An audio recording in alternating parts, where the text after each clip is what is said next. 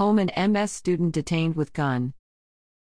An anonymous tip led a Henrico police officer and a Holman Middle School administrator to a student with a gun at the school Friday morning.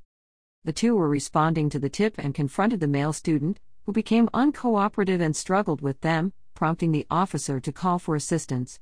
The student was subdued and taken into custody, and officers located the weapon in his personal belongings, according to police. The school went into a lock and teach mode, but there were no injuries or other disruptions reported. Multiple officers remained at the school. The safety of our students, faculty, and first responders are paramount, said Henrico Police Lieutenant Matt Pecca.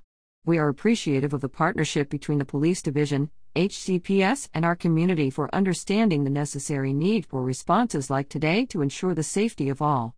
We further commend those who come forward and report incidents like today to authorities, whether in person or through tip lines in place to remain anonymous. The student has been charged with possession of a firearm on school property, possession of a concealed firearm, and underage possession of a firearm. He is being held at the Henrico County Juvenile Detention Home.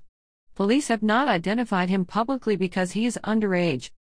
Police are encouraging families to have conversations about their children about the consequences of bringing any weapons to school.